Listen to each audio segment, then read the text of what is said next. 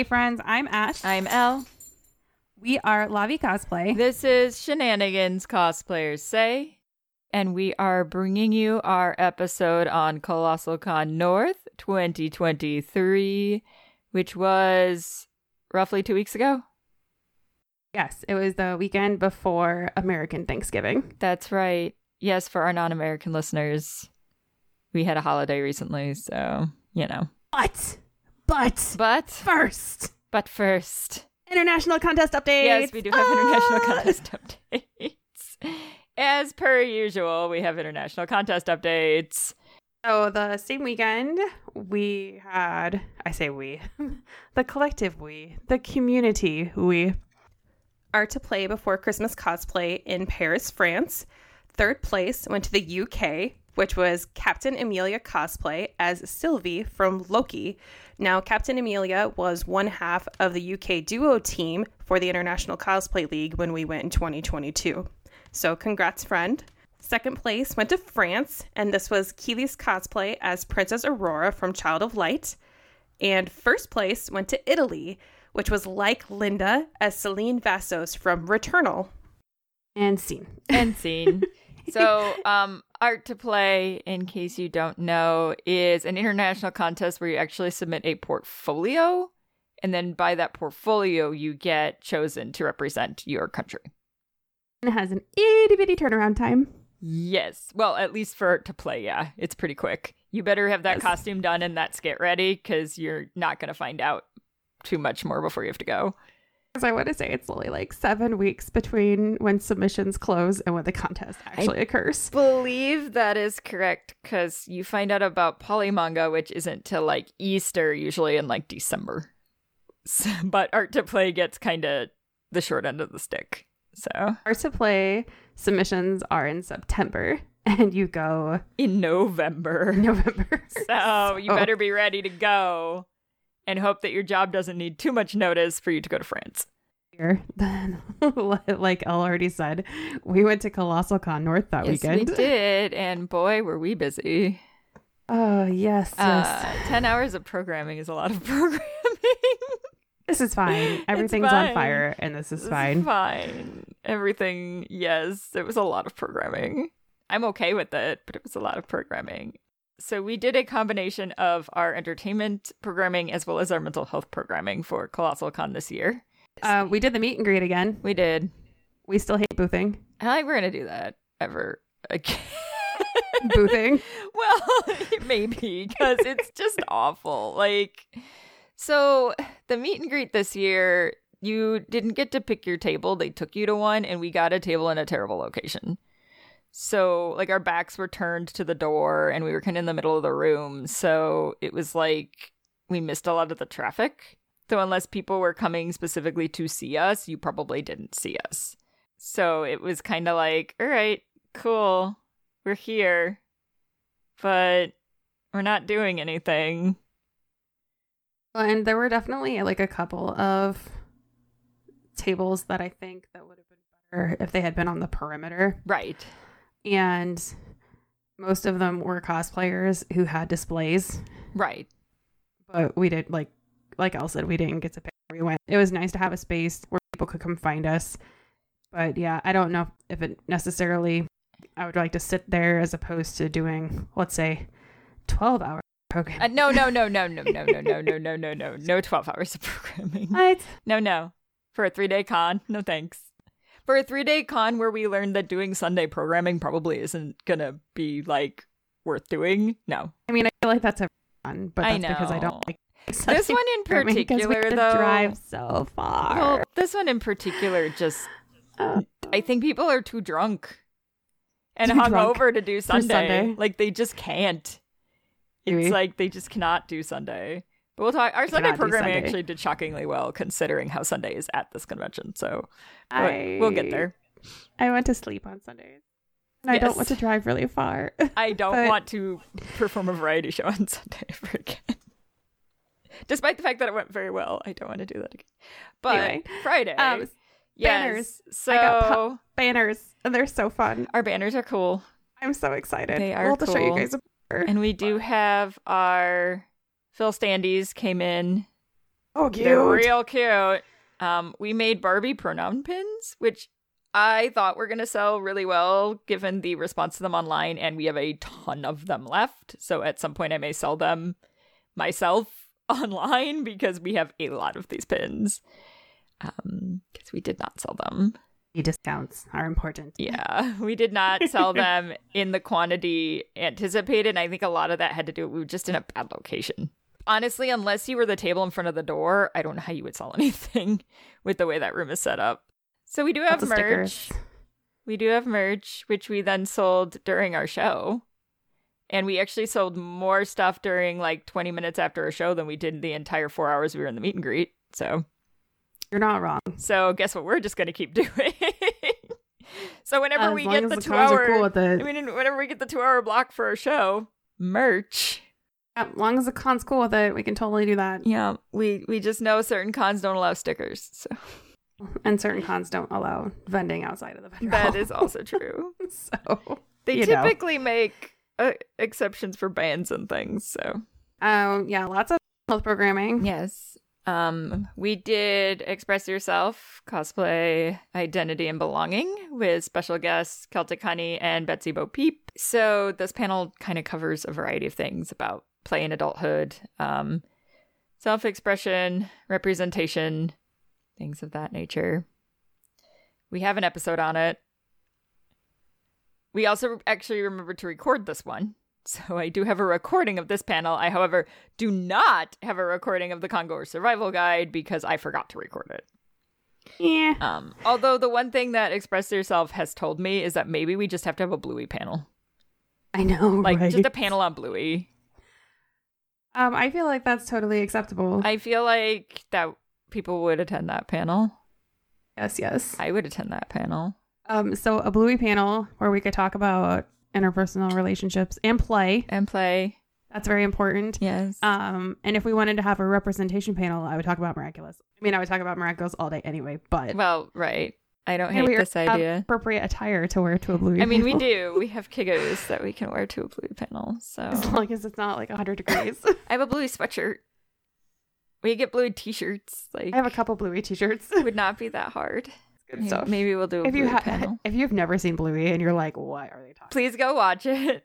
Go watch it. It's precious. Yeah. It's an Australian quote-unquote kids show. Definitely for adults. Yes. But it's good, wholesome content, and the episodes are super short.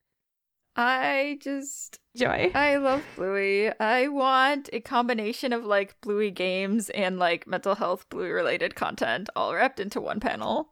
We can make that happen. Yeah, I feel like that should be a thing. And then it has to have a Bluey related panel name. Yes, it does. My beans. I was gonna go with like Keepy Uppy go with like the whole like positive vibe thing. Yeah, I mean that would make more sense. In which clearly we also have to play the game Keepy Uppy and xylophone, magic xylophone. Yeah, and now you have all of the non-parents that are like, I don't know, and what's asparagus. All of them, and just muffin.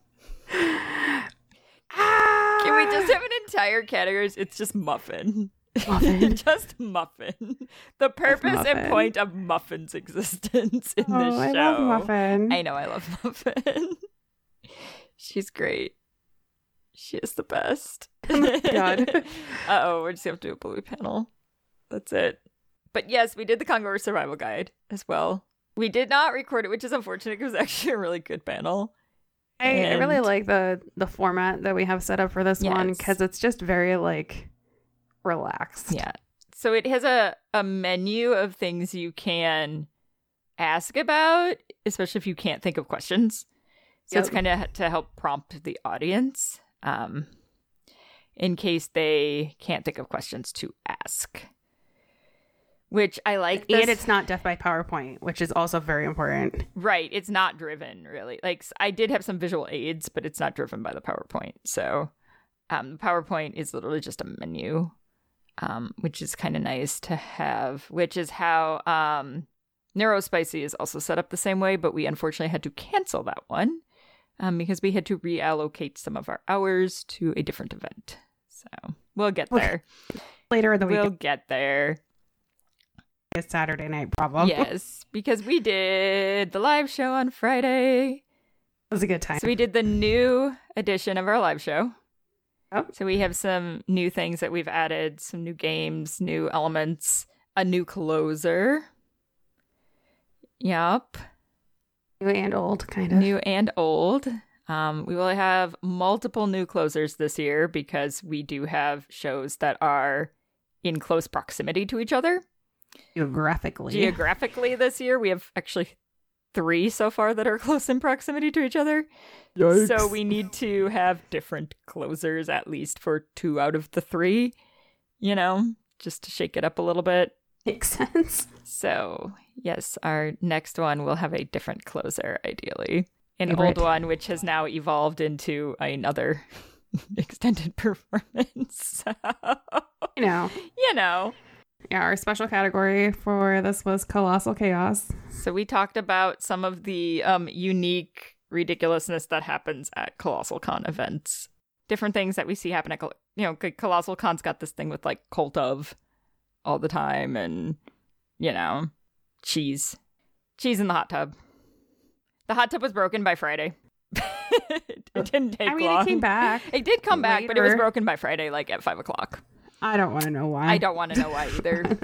I don't want to know. That's more information than I need. Yeah, I don't need to know why it was broken, but it was broken. It broke. Again, be nice to your hot tubs or you don't get to use them anymore. Saturday, we introduced a new entertainment panel. Yes, we did. It was super entertaining. I look forward to see where this particular show goes. So, shit cosplayers say is what it is as more of a stand-up comedy. And this is very much a, guided improv show that has the potential to be drastically different every single time. Yes, as it should be. As we continue on our quest. Yeah, pure chaos. Special thanks to Caroline, the half-orc ranger folk hero who joined us.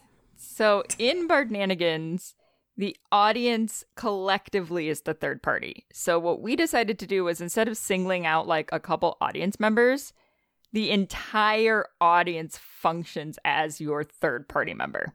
Everybody's involved. So the challenges and the different things that we do involve the majority of the audience. It involves audience input. It is an engaged, interactive performance, which I haven't really seen. I'm sure other people do it. I just haven't seen it done that way. I usually see what happens is they pull 3 or 4 audience members out and then they play more like a D&D style thing. But we are playing 2 bards who are on a quest who are not very good at their jobs. So we need your assistance to help us survive our quest. Did survive the quest.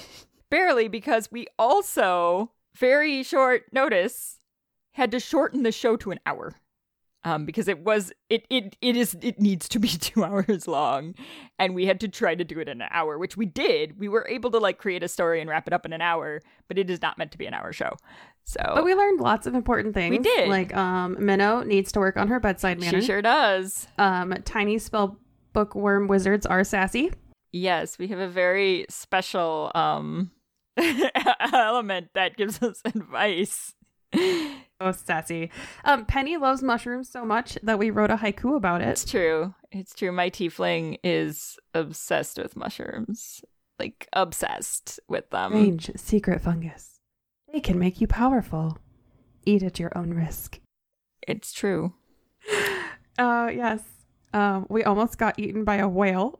That's true. That was the almost not surviving part. Yeah, we almost got eaten by a whale on our ghost pirate ship. Our gay ghost pirate ship with gay whales who might be happy or gay. We don't know, but we can't decide for them. Right. Well, no, we know that they are gay, but we don't know if they are happy or homosexual or both. Right. We don't know because we can't decide that for them. And I don't speak whale. And so we don't really know. I could speak whale underwater, but we were not underwater. We were on the boat. Yeah. So we can't answer that question. And also I don't care because I don't judge. That's right. Well, we don't care. Yes. We don't care. But ultimately, karaoke dance parties saved the day. It's true. As it does. It's true. Now I want to know what people's thoughts are based off of that very short description. So be sure to go to the Instagram post and tell us. I did remember to record Bardanigans, and although I will not post the whole thing, I may do a highlight reel at some point. Yes, keep it secret, keep it safe. Because we got to keep it secret, keep it safe. Because we want you to come and enjoy our chaos at whatever next show it is that we do Bardanigans at. So definitely say that shit cosplayers say is something that you need to experience in person. Like shit cosplayers say, I think could be enjoyed seeing a recording of or hearing a recording of, but Bardanigans, part of the experience. Yeah, it's an experiential kind of thing. So watching a video of it is not going to be the same as you being in the audience, being part of the show. Because if you are there, you are part of the show. Like that's how this thing works. So because it's a choose your own adventure, so you need to help us choose what adventure we're having. But we did walk through the woods. We did. We did. And we saw things out of the corner of our eyes. We also went to a panel. The best panel. The best panel. Oh, we're talking to Volson's Chamber Bash, and they're like, hey, you should come to Beyblade Beatdown. We're like, tell me more. You don't understand, it was so good. I also feel like we should probably not tell people what this is about. And it's really one of those things that you just have to witness in person. All we can tell you is Beyblade tournament emceed like a sporting event. It was amazing. Imagine you're watching like WSOP or like UFC or other types of like MMA fighting. Except it's a Beyblade tournament. Yes. And it was amazing to witness. We gave them some constructive ideas to get even grander than it already is, which is, it's already there. 100% would go again, even with it being like after my bedtime on Saturday nights. Thoroughly enjoyed it. No, that was hysterical.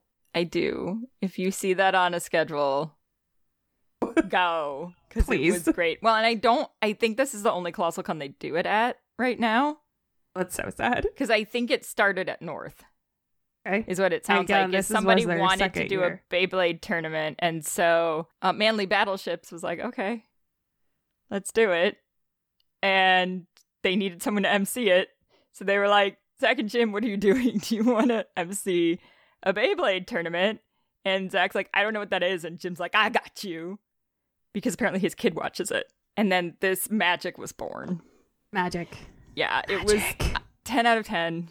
Highly recommend go witness this if you see it on a schedule. It was the thing we needed on Saturday night. It was great. Magic. It was so good. Oh my god, it was so magic. Good. So on Sunday, our programming that we're like, it went really well. Never want to do that again. So it's been a long time since I've produced anything. So we used to produce shows, not infrequently, or assistant producing shows and running contests and things like that quite frequently in the past. It's been a while. But I decided that, we have idol shows, we have drag shows, we have burlesque shows, but you never see a variety show at conventions. It's always really specific. It's idol, drag, burlesque. And I was like, what if we produce a legit variety show? So a showcase of, seasoned, rehearsed performers that do a variety of different types of performances. And we pitched this to Colossalcon, and for some unknown reason, they went, here, have a stage. With not just a stage. Main stage. So unfortunately, by the time they decided on it, I didn't have a lot of time. So auditions weren't open very long. So if you're like, why did I not hear about this? I could only have auditions open for like 2 weeks. Because I had very, very little time to put this together by the time everything got figured out with Colossalcon. But I am extremely grateful for the wonderful performers that we had and being able to work with them. They all were more than professional, did an excellent job. So we were able to put on like a legit variety show. We had martial arts, we had flow, we had singing, we had like musical theater, we had comedy, we had burlesque without the naked part, I guess. More like a sketch, because we had burlesque performers in our show who did PG-13 acts. It was like burlesque with more clothes on and less sexy and more silly. Special thanks to our stage manager, Laughing Rat, and her 2 friends that she brought with to help out. We appreciate you. Our performers were Betsy Bo Peep, who is a local to the Midwest nerdlesque performer who has been performing for a number of years, but she also does theatrical performance, comedy, different types of performances. Her final performance is one you don't want to miss, because you can watch this entire show via Fox Den Media on their YouTube. So thank you, Fox Den Media, for recording the show. We brought in Scapegoat, who you may remember as the best performance from last year, who is a professional singer. So she sang some wonderful musical theater numbers for us. We had Celtic Honey, who is a nerdlesque performer, but also a flow and martial artist. So she did some martial arts and flow performances for us. We had Dead Rebel Comedy, who is a stand-up comedian. We had Chaotic Queer Cosplay, who is a duo who did a Fun Adventure Time skit performance for us. And then I finally got my Harley routine recorded.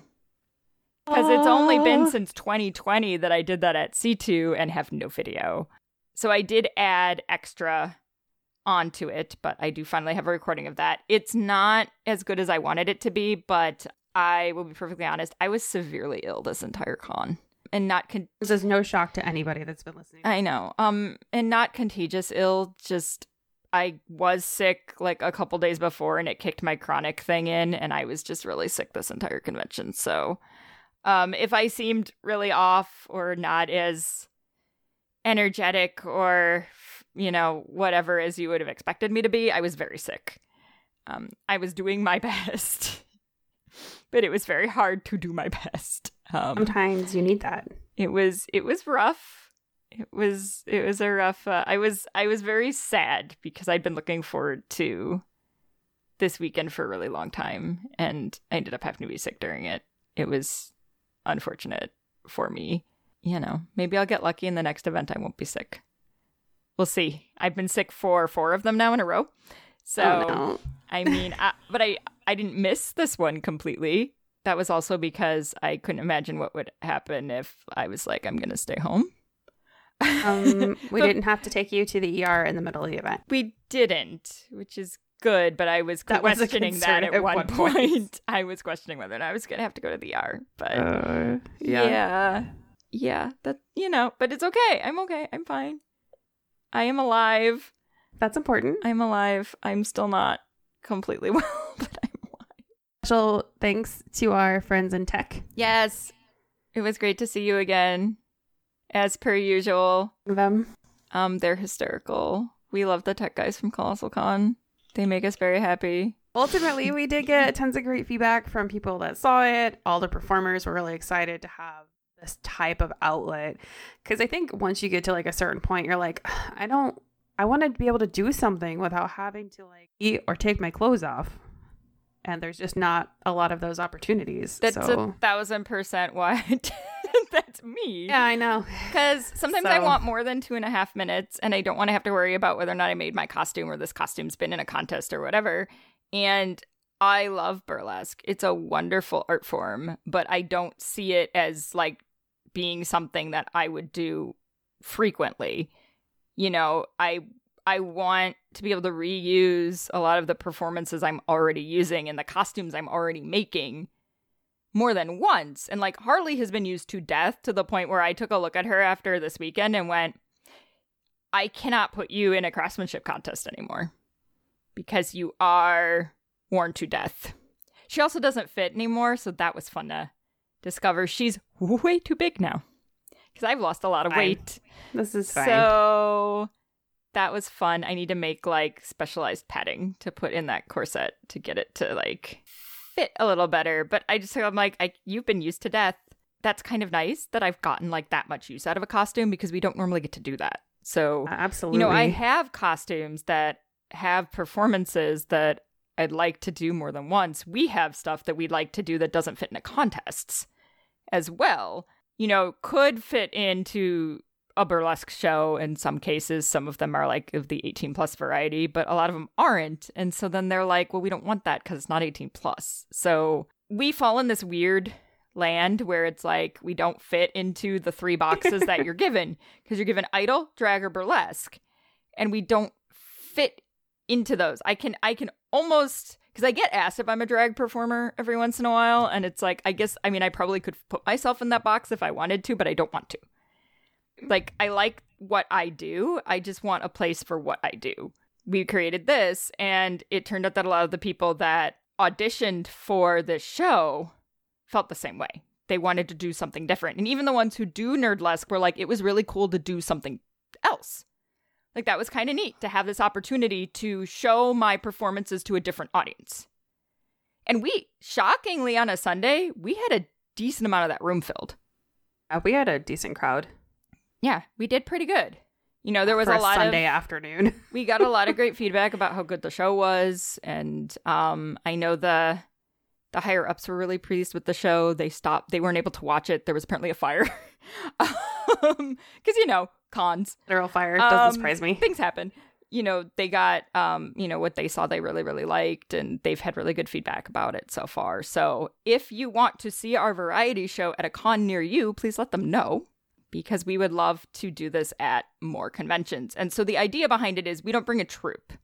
So we're not bringing like a set group of people. What we want to do is showcase the local talent in the area that the convention is in. So although we might bring like 1 or 2 people in with us at one point or another, what we want to do is showcase the talent that is part of that community. So every time we do this show, we will do auditions. So I do auditions through a Google form, and so you submit a video of the exact performance you want to do, and then that's how I choose who's going to be in the show. You know, if we go to a con near you, we're not going to be bringing people with us. It will be your community that we showcase. So hopefully... It's just a little bit of everything. I was very pleased with the variety that we had. In the variety show? Well, because sometimes people will call something a variety show and there won't really be a variety. It'll be like, it's all the same. And we didn't have anything that looked like anything else. I mean, it was all... karaoke hour or... Right. Yeah. It was all drastically different, which was really nice. It was nice. And it flowed really well. Yes. I did a good job. Good job. I was very nervous about producing this because it's been a long time. Gold star. But I hadn't worked with semi-professional performers for a while. It had been mostly like contests. So it was a lot easier, obviously, to do a show with just people who are used to doing this frequently. Like, they could manage themselves. Speaking of people that did a good job, shout out to all of our masquerade contestants that were able to make the show. For those of you who felt like you could no longer participate, we totally understand and hope you were still able to enjoy your weekend despite your change of plans. Per usual, I'm going to go ahead and read through our award winners for you. Woo! So the 3 Craftsmanship Judges' Choice Awards went to Colorful Crow as Alula from One Shot, Underland Live Cosplay as Johanne, Mari, and Chica from Love Live, and Dramatic Ducky as the Fairy Godmother from Shrek 2. Third place novice went to Odano Hara as Finana Ryugu from Ninasanji N, which is a VTuber. Mm-hmm. Lots of VTubers in this show. There were a lot of VTubers in this show, which that's a future like deep dive of trying to understand that community. Sure. More of those social things. Yes. Second place novice went to Arayumi as Cotton Cookie from Cookie Run Kingdom. There were also a couple of people from Cookie Run. There was, which those costumes are cute. I am not familiar with Cookie Run, but now I feel like I need to go find out what this is. I know, because all these, I'm like, that's a cute costume. It's like, oh, Cookie Run. What is Cookie Run? So yeah, now we're going to have to know. First place novice went to Nick Brost as the Huntsman from Monster Hunter Worlds. Third place journeyman went to Hidden Gems cosplay as Gemini Tay from Hermitcraft Season 9, which is also a VTuber thing. Second place journeyman went to Secret Girl and Nico Sayani as Goblin Slayer and Priestess from Goblin Slayer. And first place journeyman went to the Sun Slayers as Tanjiro Kamado and Yoriichi Sugikini from Demon Slayer. First place masters was Craft Christie Costumes as Aerith from the Final Fantasy VII Remake. Third place performance went to the Waifu Harem as Kana Arima, Ruby Hoshino, and Memcho from Oshinoko. Second place performance went to Dramatic Ducky as the Fairy Godmother from Shrek 2. And first place performance went to Lucky the Creation as Gargura, which is also a VTuber. It was announced as Shark Girl. Yes, she was cute. Super cute. And then Best in Show went to NX's Nightmare and Cradle of Arms cosplay as Millennia, Blade of Michaela, and Cleanrot Knight Finley from Elden Ring. Yeah, so congratulations, Ta-da! everyone. Yes, we shall round of applause you.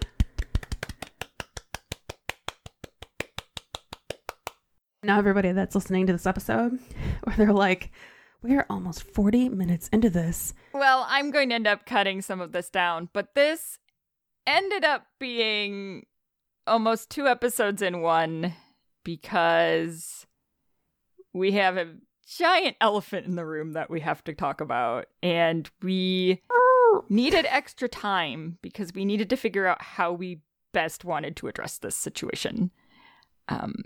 So we did not want to jump into anything. Yes, that's a very nice way of saying that. Mm-hmm. Yes, we needed our time to figure out the best way for us to compose our thoughts. This. Yes. And finish our, I guess the research was finished pretty early on. Yeah. So just as a reminder or a disclaimer or however, we were not present when the initial exchange occurred that we're about to talk about.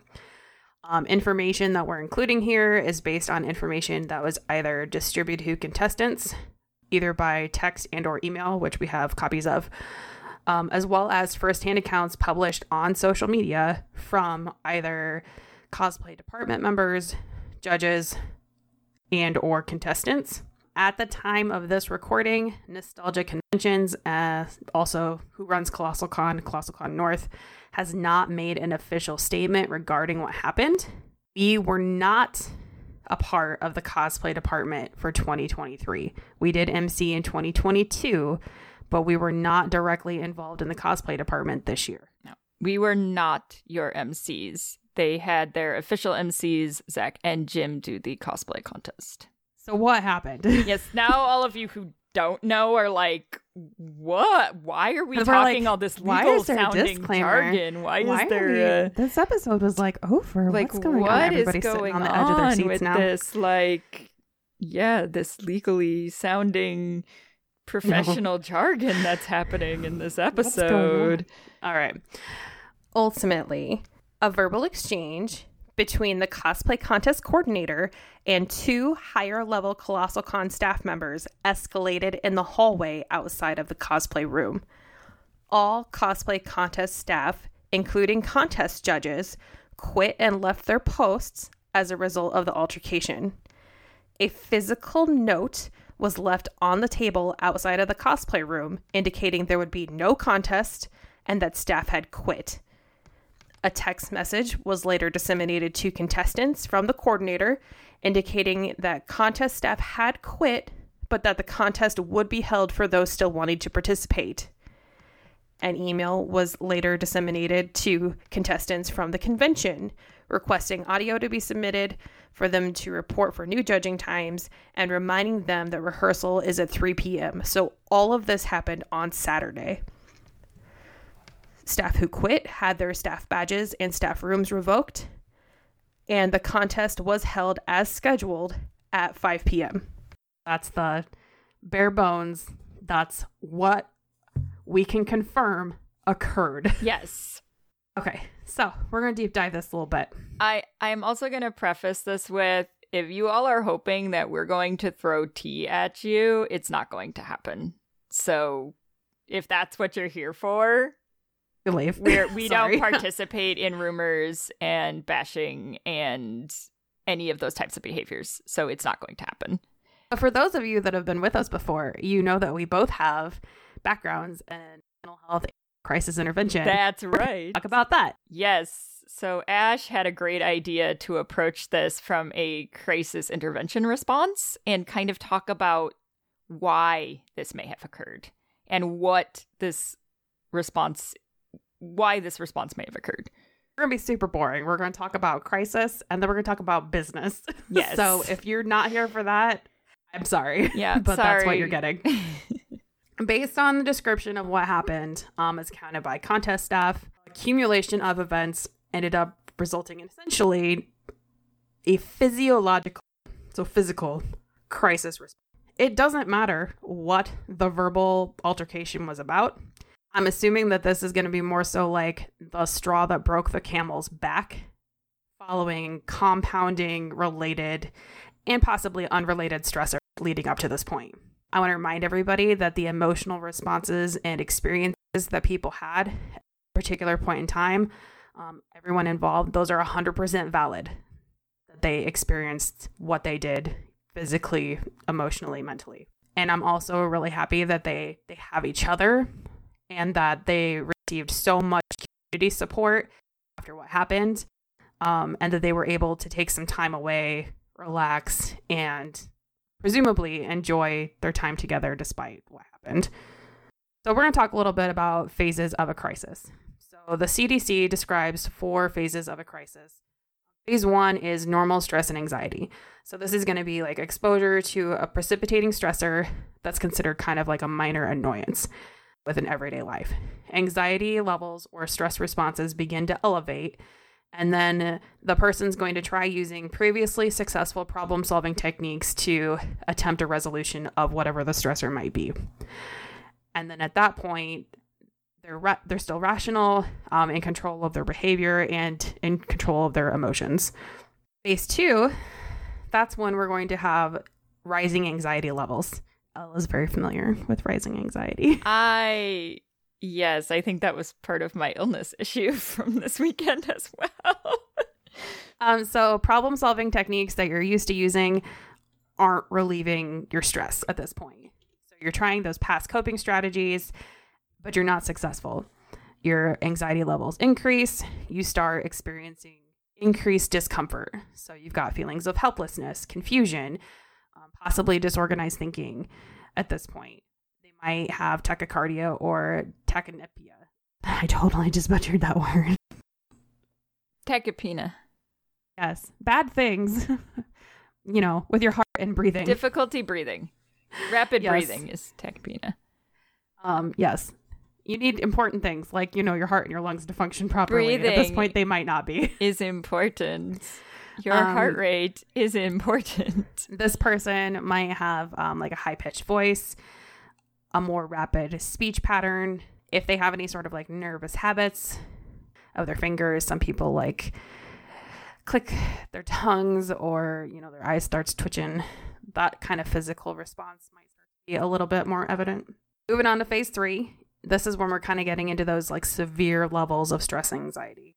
We're trying to use all of our resources, both like consciously and unconsciously. We're going through everything that we know that works to calm us down, to try to get our heart rate back to normal. You might try using like either like box breathing techniques, or you might try to like physically ground yourself either with another person or a physical object.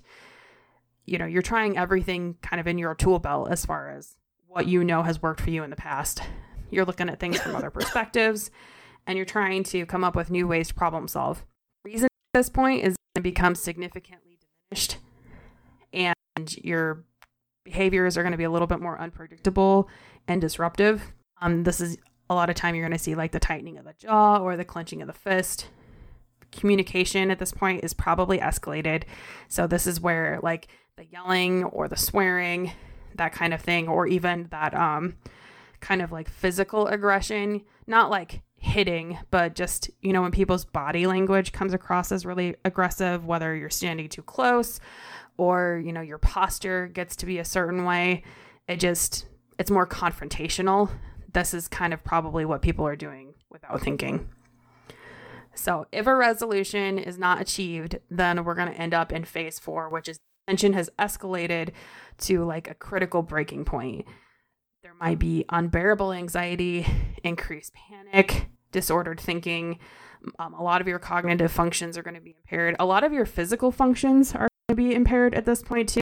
Like even down to some of the basics like digestion become interrupted at this point. Yes, because anxiety and your gastrointestinal system are highly correlated.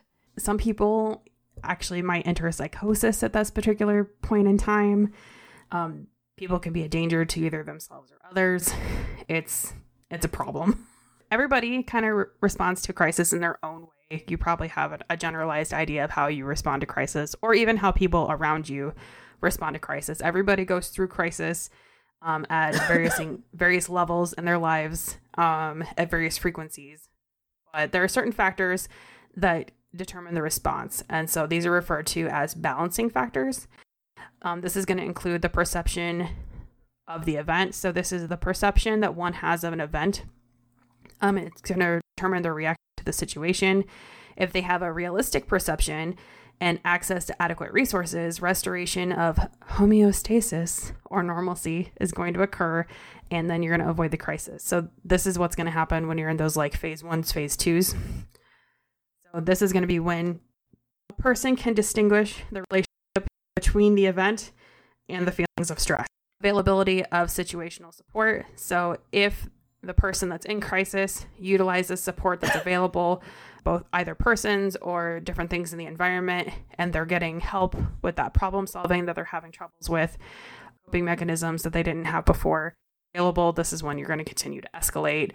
And the person is more likely to define the event as overwhelming, thus increasing possibility here for crisis. Availability of adequate coping skills. Not everybody has great coping skills. Coping skills are usually taught. So depending on your upbringing and the type of people that you're around, that might have something to do with it. Also, the higher that you get into these phases, the less logically you're going to be thinking. So you might forget about something that's worked for you in the past. Yeah, I will say when you get into that higher level of dysregulation, it's really hard to use cognitive strategies. Sometimes you can resort to physical strategies, but typically your thinking is so distorted, or you may be in somewhat a dissociative state, or your brain is running 500 miles a minute. When you're at that higher level, using those coping skills without somebody to assist you is pretty difficult.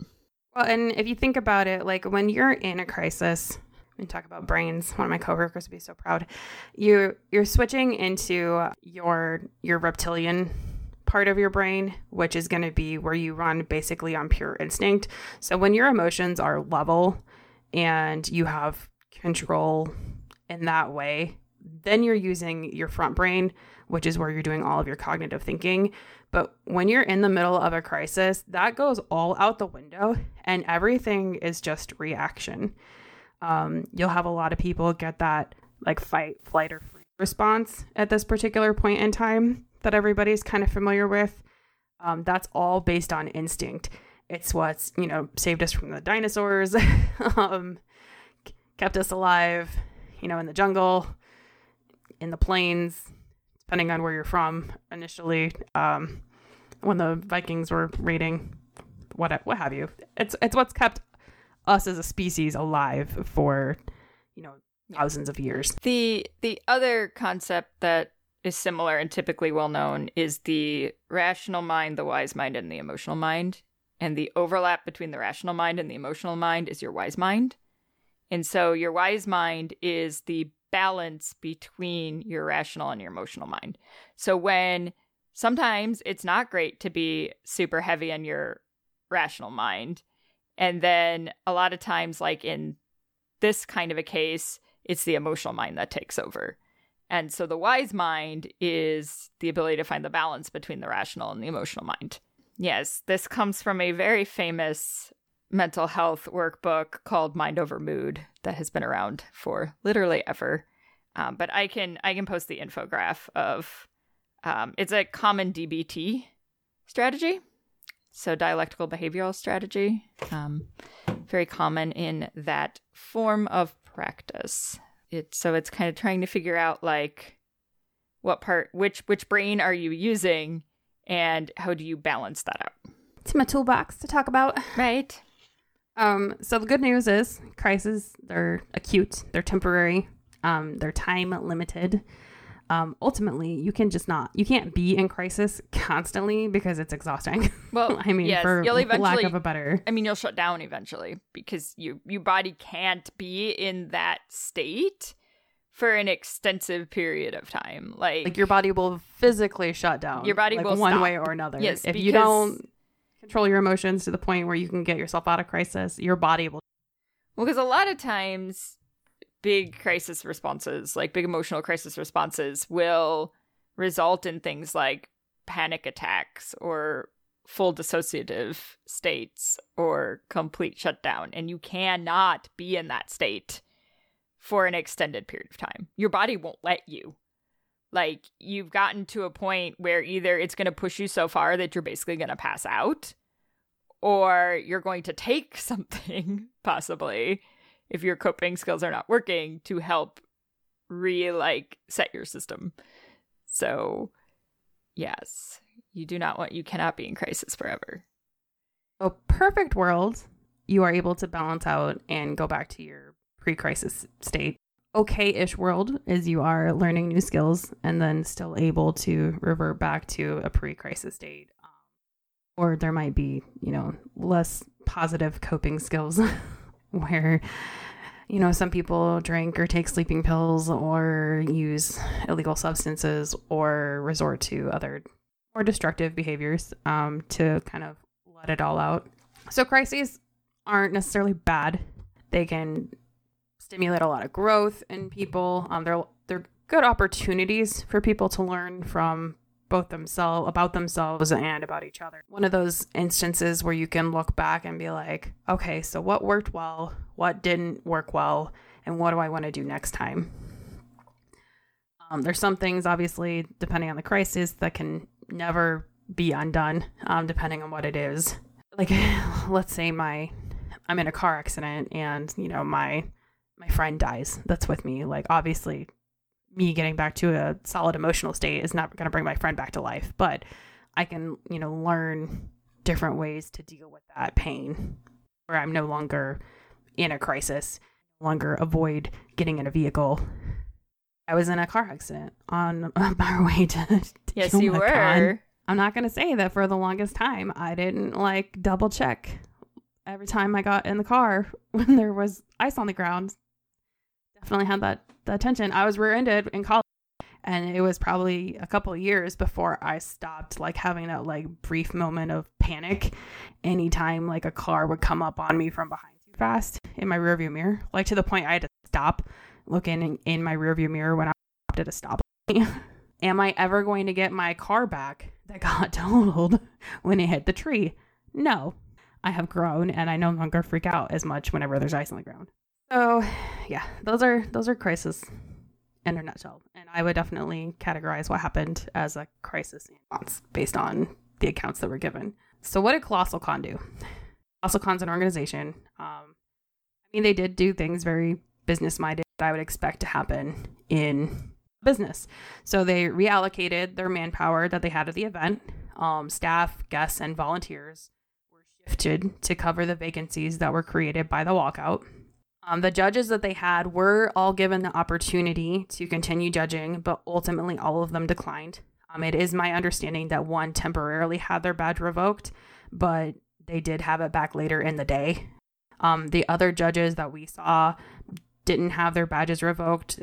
They were wished well when they declined in favor of just going on and enjoying the rest of their convention, which contestants were contacted to let them know that the contest was still happening.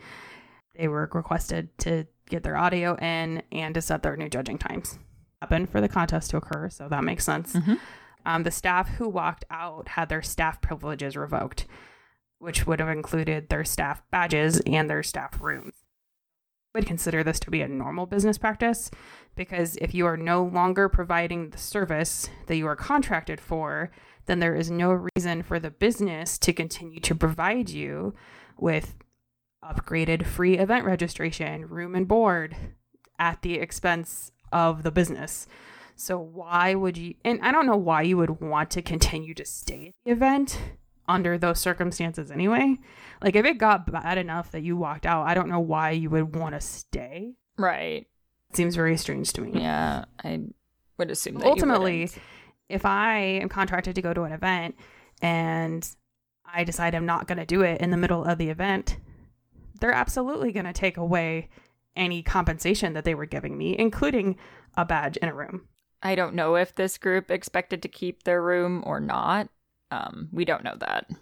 I just know that that was one of the things that was discussed frequently on the event. Yes, so we just, from a contract business perspective, this is normal practice. You cannot get the payment of your contract if you break your contract. Any contract we've signed that basically says if you don't fulfill what we have in this contract that you signed, you're not going to get paid. You're not going to get these things that we promised you. All of our contracts say that. That's, yeah. Posts regarding the incident on official social media channels were censored. So I would also consider that to be a normal business practice. A lot of the posts that I saw that were either on like individual pages or on unofficial pages or groups would be considered against like terms of service of a lot of platforms. Yes. Or written group rules. And they don't to allow you to openly bash them on their social media pages. Yeah. Like that's standard for any business to go in, and I mean, it's not Yelp. They're not going to like put your review up. It's their page. They can hear what they want on their right. Well, and considering Colossalcon is a large corporation, essentially, large corporation in the land of conventions anyway, I can only assume that they are likely doing an internal investigation into this situation as well. I would assume so. Because that would also be standard business practice, as you would go back and look at the situation from all sides and try to better understand what has occurred and what needs to be improved. Legal incident management. Which is also why they would also want to not allow all those posts and things, because they're in the middle of trying to do their own work on it. That would also explain why there has not been any statement on it. And we had a major holiday in the middle of that. So if you're doing an internal investigation correctly, it typically takes time. Where I work, it usually takes months. Couple things I did want to address that I saw also that came up either in posts, videos, or comments on social media. Judging announcements. So we have competed in Prime on multiple occasions, and the judges were never introduced at the start of the show that I remember ever. So we have to understand that now this show went from what the Wisconsin community is used to Prime's format. So it reverted very quickly to Colossalcon's specific format, which is very different from what the Midwest is used to. So all their other shows run exactly the same way. Mm-hmm.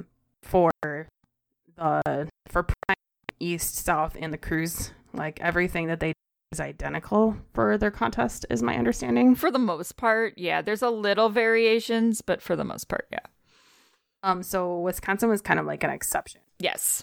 In our experience for Prime specifically, craftsmanship judges only showed up for awards in those instances. I'm going to assume that they, at that point, had returned to their original positions, because remember, all of these people that were involved in the contest, since the entire staff had walked out, were essentially barred from other places on staff to begin with. You know, we had some volunteers that came in. We had some other contracted individuals. They all had to go back to their jobs that they were originally there to do. Yeah. I asked when we were chatting at one point. We just literally flat out asked them, so who are the judges and what are their qualifications? Essentially, yes, that's how it happened. I was like, hey, there's been some talk about this and we're going to have to talk about it. And they're like, oh, well, let me tell you. So To give you the basics, they've all been around the community for a long time. And by community, I mean involved with Colossalcon specifically for a long time. And you have to remember, Colossalcon in Wisconsin is brand new. But Colossalcon as an organization has been around for years. Like even before they moved to the first Kalahari, Colossal Convention was a thing in Ohio for several years. Keep that in mind. So they've all been around for a long time, including competing, judging, and or coordinating contests in the past. Obviously, they're not from this immediate area, which is why I'm assuming most people are unfamiliar with them. One of them has worked as a theater costumer, one as a dressmaker, and the other is what I would consider to be like an actual professional cosplayer where they're contracted to wear cosplay by like either companies or individuals. They asked these individuals to do the craftsmanship judging as opposed to their other contracted cosplayers that were already being paid. So like we were there, Sewing Goes Half the Battle was there, and they felt that these people were qualified enough to the point where they didn't ask either of our groups to assist with craftsmanship judging. So I have no doubt that they felt like these people were qualified. It wouldn't make sense not to use us or Sewing if they didn't have qualified people. I know that at least one other person had volunteered to be a craftsmanship judge and they already had. They're like, we've already got it covered. Thank you so much. Like, here's some other ways that you can help. That doesn't make sense if the people that they picked aren't qualified. So just keep that in mind. That being said, I personally am not familiar with their individual works and their specialty areas that they have, if they have any. So I can't comment on the panel like as a whole, as far as like if I was putting together a judging panel, like which areas of crafting were appropriately covered, how much overlap that they had, that kind of thing. Just full disclaimer, I also don't know them, but individually, from what I was told, they seem to be qualified. As you will. I would, however, highly caution against, publicly bashing judges. And this isn't any contest situation. I know we've talked about this before. It just comes across as really shitty. Because you're also being shitty about the people that won at that by saying that they won because the judges were not qualified. Even if you don't come out and say that, that's what the implication is that the people that did win didn't deserve to win. And that's not fair. I mean, yeah, if you have issues, the feedback form is your best option. Yeah. So if you did participate and you have questions or commentary about something that happened in judging specifically, I would recommend either replying to the email that you were sent on Saturday from the con itself to indicate your constructive criticism there, or they've also posted their feedback form, which is public. We can even put it in the show link so you can find it. Oh, we can absolutely do that. And I would also make sure that any criticism that you're giving is constructive, because they are more likely to take constructive feedback from somebody that either personally witnessed something or personally experienced something versus somebody that's just kind of like kicking and screaming or dragging the con about something that they heard third hand on the internet. Performance judges. So allocation hours. We, along with Peeping Pinup Cosplay, judged the performance portion of the masquerade. Ultimately decided not to give out Judges' Choice Awards for performance due to the quantity of awards available versus the number of performance days. Yeah. As we mentioned a couple times, we reallocated some of our hours. One of our panels got cut. Another panel got shortened so that we would be well rested, essentially, for this particular show. Well, and we were not expected to be overworked over our hours that were in our contract, which was appreciated. But this is also why you need to be careful about saying your judges aren't qualified, because this is the only one that I can get a little snippy about, because how much more qualified do you want for a performance judge? I mean, I don't think it was about you. No, but this is why you have to be careful, because if you don't actually know, then you may look really silly later. Right. Like you saying that the person that makes and sells clothing isn't qualified for, judging, let's say, sewing. Now, they may not have been what you as the community would have liked to see as judges, and that's different. So if you want Colossalcon to know this is what the Wisconsin community wants to see as judges, then you need to go to the feedback form and you need to tell them specifically what you want to see. So if you're wanting to see local people, you're wanting to see like obvious, differences in judges where someone's an armor specialist, someone's a sewing specialist, like you're going to have to tell them that that's what you want to see. Well, and I would also just, given the circumstances, I would give some grace to the fact that they had to find people super short notice that they could make available for the amount of time that you need to judge a craftsmanship competition, which is not a small amount of time. And I think that they worked well with what they were, what resources that they had. I mean, they did what they had to do. Ultimately, the contestants got to have a show because for us, we felt that it was important to make sure that the contestants that wanted to have a show still had a show. Right. Because that's who ultimately the contest is about, is the contestants. We want them to have a good experience. And I'm sorry that didn't happen for everybody, or that some people felt like they had to drop because they didn't feel like they were going to have a good experience. We wanted to make sure that we were supportive of those that chose to continue. I mean, it wasn't their fault. It wasn't the contestants' fault that any of this happened. So just some other considerations. One thing that I know that we talked about in our is our respect episode. Yes. We're also going to link that in the show notes because I find it very relevant. Yes, it's a good companion episode to this episode. Especially right around that 34, 35 minute mark. Because if you've listened to that episode, you will know that we have had some rough experiences with conventions, but you don't know what conventions or exactly what has happened. Well, and that Elle was really, really hesitant about doing that episode. Yes, I was. To begin with, because she didn't want it to potentially damage future relationships or existing relationships that we had with other people or organizations. In this type of circumstance, and I'm not saying this has happened, but, it could in a business setting.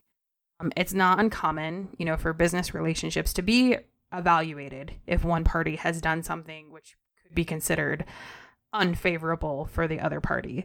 I don't talk about specifically where I work, because if my job ever decided that I didn't like something that I did out in public or on social media or whatever, and it's advertised that I work there, I could get in trouble at work for that, even though I'm not at work. Particular instance, at least a couple people brought up another convention. In that my example would be like me saying where I work and what my job is. So there are several people that I don't know if all of them were ex-staff or if they were just doing this in solidarity, that either posted, profane or vulgar comments or obscene gestures, either about the convention, the organization that runs the convention, or the venue. So that's something to keep in mind. And it wouldn't necessarily be unheard of for other events or other potential events to look at the fact that there was a walkout and those types of behaviors that happened afterwards, regardless of what happened, to make this occur to begin with, regardless of what, got the ball rolling on this situation from the get-go. They might just look at the fact that it happened in the middle of a con and there was a walkout and be hesitant or scared that that could happen at their event too. Or that, if people are going on Instagram or TikTok and, saying these things about these places or these people or what have you, that, well, what's to prevent them from getting mad at me and doing the same thing? And that is ultimately why we've never spilled the tea on some of the situations that we've been in, because some of them have been just as bad, if not worse, than this situation. I mean, we've had some, you've never heard about them, but we have had some, well, and the thing is, part of it you've never heard about. Ours were never happened super publicly. We have had some really bad experiences with conventions to the point where we're like, why the heck do we still do this when people treat us this way? You're not wrong. But you don't hear about it because it's like, well, we don't want talking about this incident to damage our relationship or future relationships with these other conventions. And I guess part of me is also just like, I want to be known for like what I do and not for what happened to me. Yeah, that's also true. Because we could have, I mean, boy, could we have some social media numbers if we talked about some of the stuff that's happened to us. But I don't want to be known for those things that I want to forget some of the things that, like, we still have one in particular that gives me like a panic response if I so much as start like, I need to not think about it right now because it's doing it right now. Don't do it. It's not worth it. Like, nope, I have an incident that still makes me like have a legit panic response to it. And I don't want to be known as the person that experienced that at X convention. Like, I don't want that to be my, like, identity to others. Yeah, like, I don't want to be known as the people that were treated like this by this con or these cons or whatever. Like, I don't. A lot of conventions right now seem to be having problems with management and frontline staff. How do we fix it? Yeah. I think when possible, it's more important to focus on like the systemic issues versus specific people, because staff turnover constantly. So like focusing on the one person doesn't do anything if you don't fix the culture or the systems that are in place that enable the behavior to begin with. So what can we do? You know, what can we put in place to these like unproductive, abrasive personalities from getting promoted? That's a great question. That's hard because unfortunately, a lot of stuff has to do with nepotism. That and those type of personalities tend to be very like outspoken and, you know, involved. And so they move their way. Yeah. I mean, you need those like extroverted people that are willing to take charge of situations. And a lot of those types of personalities fit into that category. I mean, I think training is something that could definitely be offered more so for, you know, con staff, whether it's, you know, social and emotional learning training, verbal de-escalation, diversity and inclusion, discrimination. There's lots of resources out there for organizations. And a lot of these have already taken hold in like corporate America, where I think that they would also be beneficial for these types of highly volunteer organizations. Well, like you think about complaints about security all the time. And sometimes it's just you might have people who aren't necessarily like those unproductively abrasive personalities all the time, but when they get triggered by certain events or, you know, you've got to do the thing, sometimes the thing happens in a way that maybe later when you look back on it wasn't as productive as it could have been. If something happens, what type of reporting structure is currently available, if any, for the, you know, airing and resolution of different grievances? So most actual companies will have that, at least. Is there a clear chain of command? Is it well known and understood within the organization? A lot of times I'm going to say no. This, I think, is the big problem with conventions right here.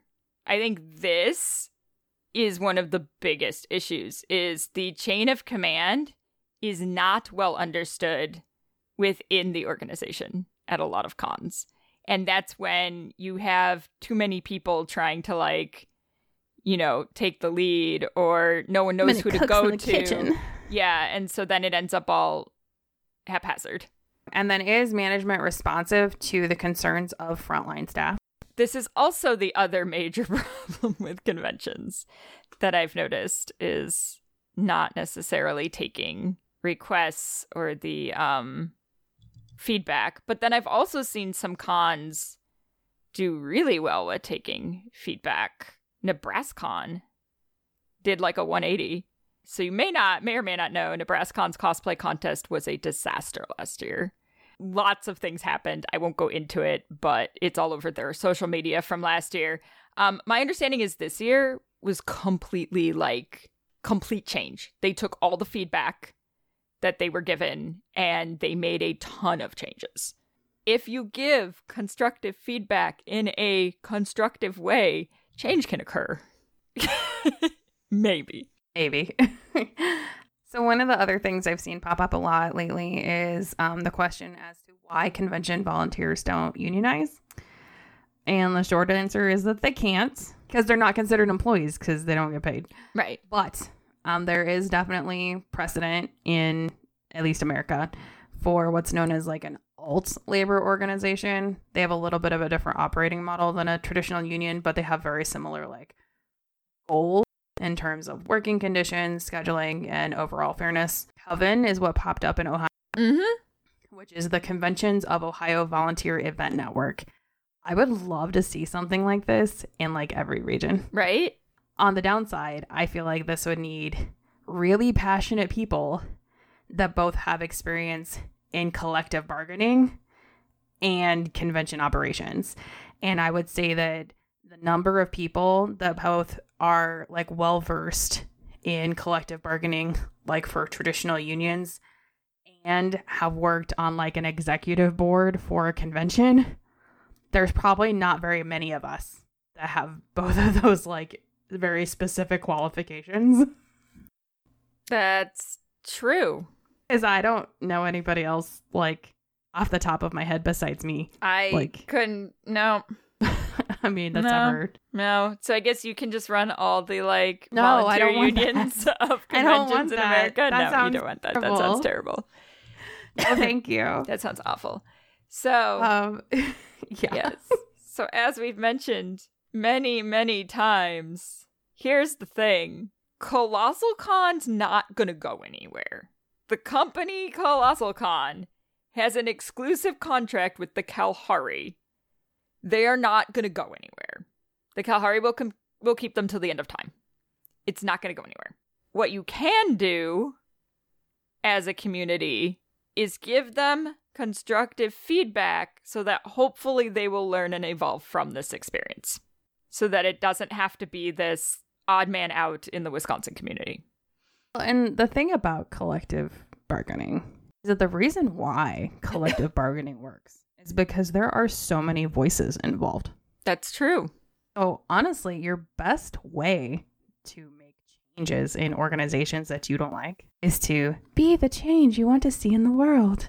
Is to actually join the organization. So obviously for places that have like super problematic, let's say, convention chairs, for example, that's not going to fix anything because most conventions, unless they are like a not-for-profit with like a board of directors that's voted on, you know, if you don't like the CEO of a company, you're not going to change that by joining staff. But if your problem is with their policies and not with one specific person, systems that are in place, those are that can be changed. And it's going to take a change in workplace culture to make that happen. Problem is with North itself or an incident that occurred at North and not with Donnell, who's the CEO of the company, Nostalgia Conventions or whatever. If your issue is with North and not with Donnell, then joining North is going to be the best way to actually make a change within that organizational structure, which I know sounds like counterproductive, but that's literally how collective bargaining works. But we is that all the voices come together and they're very, very quiet on their own, but they're very, very loud when they are in unison. But we can also understand why that may not be the approach that you want to take. So a secondary approach can be to send constructive feedback in through their feedback form. As we saw from NebraskaCon, that made a massive difference. They made a feedback form for the convention. The contestants sent in feedback and they made a bunch of changes. So if the con is willing to listen, it can work. You need to be specific about what you want them to do. Yes. So like we talked about the judges, if there's something that the Wisconsin community specifically wants to see from judges, you need to tell Colossalcon because they do things very differently than we do in the Midwest. And we've been judged by the Colossalcon, as we mentioned before, like it's very different. So you have to tell them what you want to see. If you want to see something specifically from the MCs, because I know some people are complaining about that, you have to tell them what you want to see. Like they can't read our minds. We have to tell them what you want to see. And if you want to see certain changes made in policies, procedures, interactions between contractors and staff, you know, higher up relations, you have to tell them what you specific changes you want to see them do, or specific suggestions of things you think they can do. Because as Ash said, yelling at them in text isn't going to solve anything. It's kind of up to the community, really, if they want to attempt to give this convention what may assist them in improving in the future. That doesn't work. Take it over by force. Yes, because that's going to work. I mean, that's essentially what it is. I mean, you yes. get the volunteers in. If the volunteers are really loud, and then things happen. I mean, yes, that is technically how.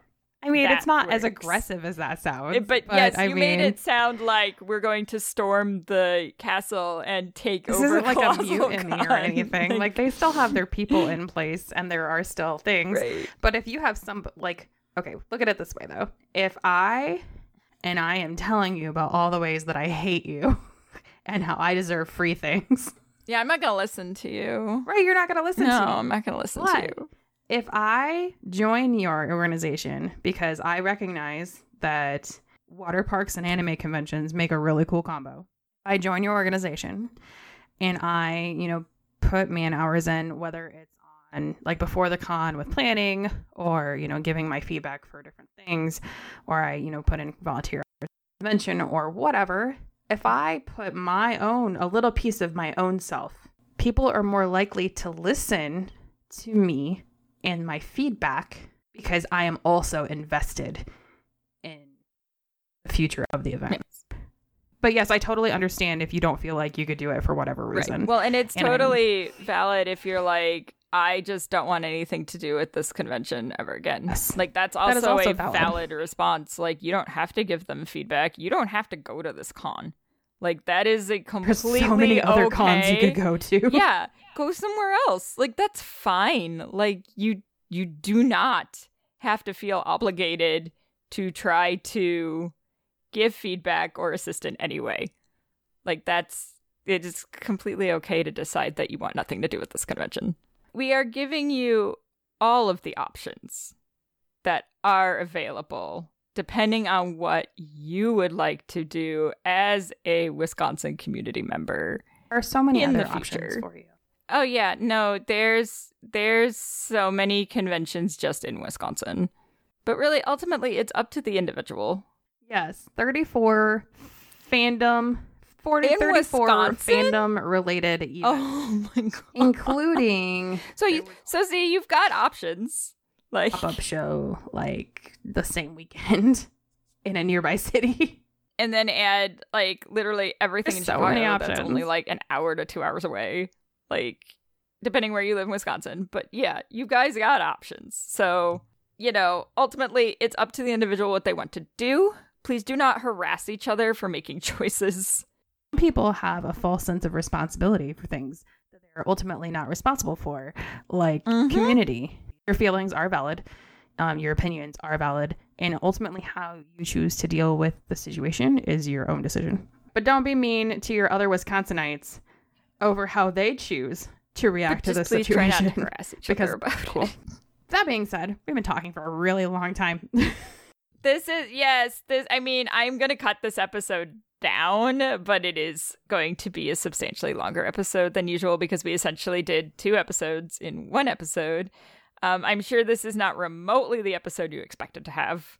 I hope you learned something about crisis intervention and management. These things have been happening at cons because obviously, as we mentioned, there's been a lot of cons that have been like falling. Yeah, it's just falling. Like everything is fine, but it's all on fire. And so hopefully this explained where maybe some of that comes from and ultimately possibilities of why. This is why you had to wait an extra week. So this was also obviously not the episode we planned to have on this convention either. And the convention is also aware of this episode's existence. This is not a gotcha. So this is not going to be a surprise to them. It's in our contract that we have to do an episode on this convention. Yes, they absolutely do. Like, they know. Nobody panic, be like, do they know you're doing this? Yeah, they know. They're aware that there's an episode coming out. It's in our contract. And we told them flat out, we have to talk about this. We can't ignore it. Like, we're going to have to talk about it.